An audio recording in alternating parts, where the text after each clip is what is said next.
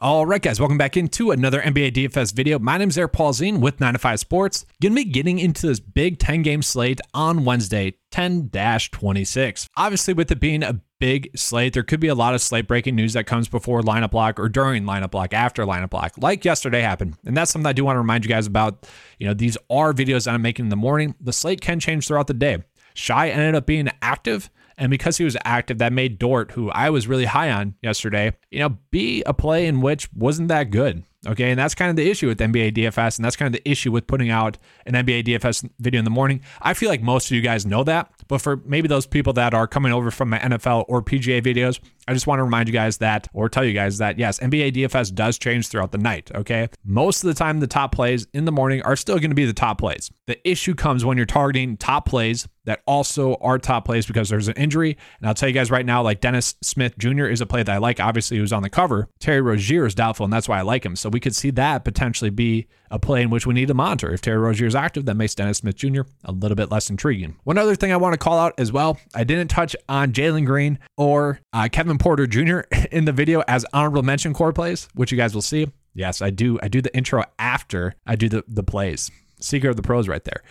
They are both solid plays on the slate going against Utah, a game in which you want to be targeting. Okay. So before we get into those picks that I just touched on, please make sure to like and subscribe to the channel. That helps me help you guys out a lot. A lot of you guys did that yesterday. Let's keep that going. I'm trying to get to 5,000 subscribers before the new year. It'd be a pretty awesome goal of mine to get to. Also, like 1,000 views for an NBA DFS video, that'd be a pretty awesome goal to hit as well. I think we came close to that yesterday, and we might hit it actually today because there's some carryover views that continue. But that'd be another goal of mine as well. The last thing I want to touch on before we get into today's picks is, would you guys be interested in me including a DraftKings lineup optimizer in my 9 to 5 membership? Okay, the 9 to 5 membership is $10 a month. Okay, already included in that is the premium golf package that has all the information you guys would need for golf and even much more than that. Okay, included in that is the PGA DraftKings lineup optimizer, as well as the cheat sheet, ownership leverage, a bunch of stuff.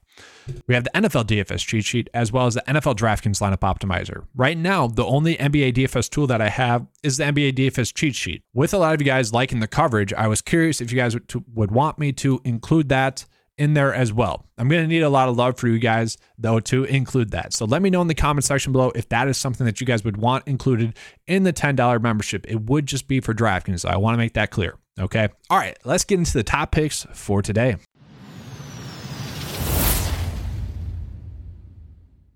All right, given the fact that this is a 10-game slate, I am going to be touching on the honorable mention core plays for this video, okay? For content purposes, yes, I'm still going to do the top 5 core plays, okay? But it's a 10-game slate. There's a lot of quality of play, so I do want to touch on those plays real quickly for you guys as well. So I do actually really like Jalen Brunson because, well, he's going to be going up against a player that I think is going to be a core play on the slate, Dennis Smith Jr. I'll touch on that later on, but the fact that Jalen Brunson is going to be matched up against him, that's highly appealing to me. That is a matchup. We know Dennis Smith Jr. is just not a good defender. Okay, so Jalen Brunson should be a strong play. Jalen Brunson, the minutes should be there. Shot attempts should be there. He should be a safe, 36 DK point play. He's a solid play. I don't mind him.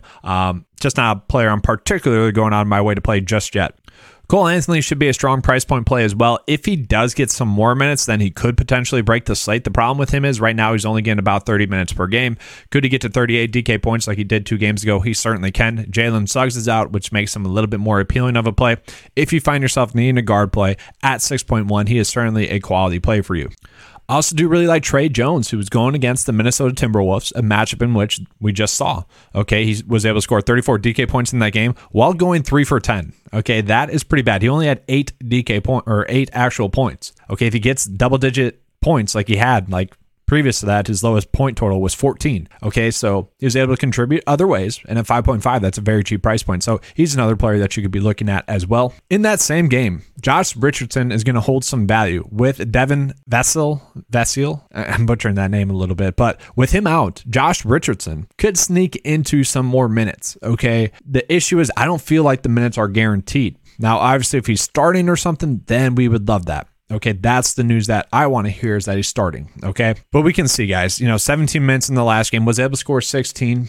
DK points. When he got 20 minutes, was able to score 19. And when he got 28 minutes, was able to score 34 DK points. So yes, if the minutes are going to be there, he's going to be an elite play. Okay. And he is a player that, given the multiple position eligibility, I have been ending up on a ton. So I'll just put him into the build for now. And then Lauri Markkanen as well, guys. Okay. The fact that he had a bad shooting game last game does make me like him just as much this slate. Like, if he had kept like shooting well and kept like putting up 50 DK points, it would have been like more risky, I feel like, because we knew that the bad game was going to happen sooner or later. I mean, he went 0 for 6 from 3-point land, and he also went 0 for 3 from field goals. He didn't have any assists. He had only 6 rebounds. Like, it was just a bad game. It's pretty clear to see that. This is still a high over and under game, still a game in which you want to be targeting. And because he had a bad game, his price point is still lower than it should be, relatively speaking, given how well he had played previously. So he's still a player that I'm going out of my way to play.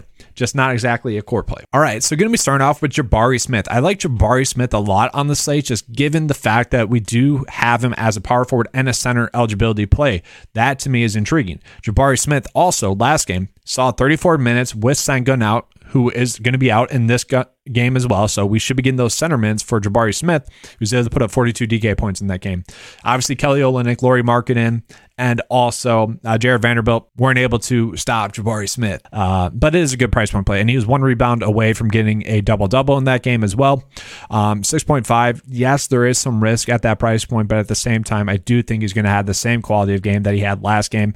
It is risky, and that's why I have him at number 5. You could find some other center/power forward plays as well. That's another issue that I have with him, but should be a strong play for you in a game in which you want to be targeting. And then I did mention Dennis Smith Jr. would be a core play for me on the slate. 6K is a cheap price point, relatively speaking. Okay. Dennis Smith Jr. did get 34 minutes in the last game, which, intriguing. With Terry Rozier looking like he's going to be out, and that's the big one. We need to just make sure. LaMelo Ball is already out. Terry Rozier currently questionable. He is listed as doubtful. Okay, so that is the caveat.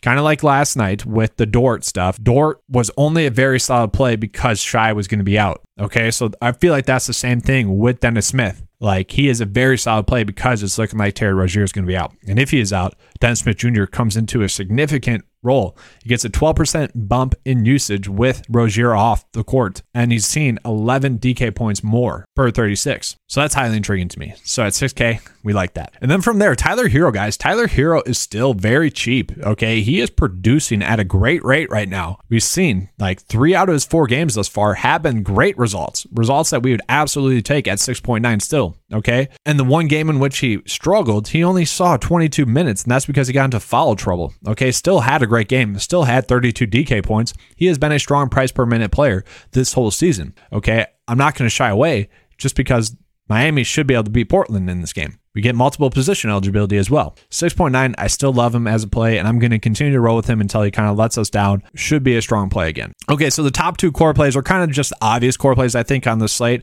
So Russell Westbrook is currently doubtful. Even if he plays, LeBron James could still hold value. So yes, it is a night game, and we might not get that news before lineup lock of Russell Westbrook being ruled out. I do think it makes LeBron less appealing as a play if Westbrook is active, but at the same time, it shouldn't like really hinder LeBron's production. I mean, we've seen him put up 62, 49, and 60 DK points thus far. He should still be a solid play. So the fact that we could potentially get 50 DK points at 10K, I like that a lot. And just like kind of comparing LeBron to maybe Giannis, like, yes, we're probably getting 60 points from Giannis, but is that price discount enough? I think the price discount is enough to go with LeBron over him. Kevin Durant, same thing. Like, I would much rather just play LeBron. And then my top court play on the slate is going to be Donovan Mitchell. Okay.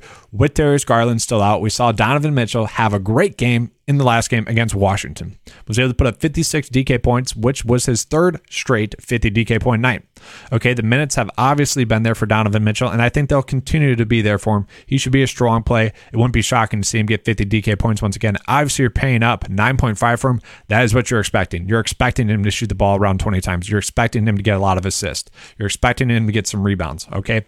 That is what we need from him for sure. And I will say 9.5, it is starting to get risky there, but I do think he's going to be a very strong play. Let's just say we're locking in 40 to, let's just say 60 DK points for Donovan Mitchell on this slate. Then obviously, guys, like, we don't have enough salary left over to make this specific build work, so we'd have to find some value elsewhere. Maybe you have to go off of LeBron or something. I don't particularly like that, but you could. So instead of going with LeBron for now, like I do want to find a way to fit him into my builds, but for now we'll go Trey Jones, okay, at the guard spot. I think he's going to give us 30 DK points on the slate, and then we have 5.2 left over. Let's see who we can fit in there. Maybe Vanderbilt. I'm fine with him as a play. Like if he gets 30 minutes, again, he should be able to get 30 DK points. Even if he only gets 25 minutes, he should be able to get to around 30 DK points. Obviously had 34 DK points in the last game, had a double-double. Not a bad play. Like we'll put him in there for now, try to figure it out. By lineup block. But that's all I have for you guys for this video. Hopefully you guys enjoyed it. Make sure to let me know in the comment section below about the NBA lineup optimizer. If that is something you guys would want as NBA DFS members that would be included in the $10 membership, let me know. Okay, we already have the DraftKings lineup optimizer for PGA and NFL. If enough people are interested in that, that is something I can include in the 9 to 5 membership as well. Okay, let me know if that's something you would like. All right, thanks for watching, guys. Please like and subscribe. That helps the channel out. And as always, guys, let's keep cashing.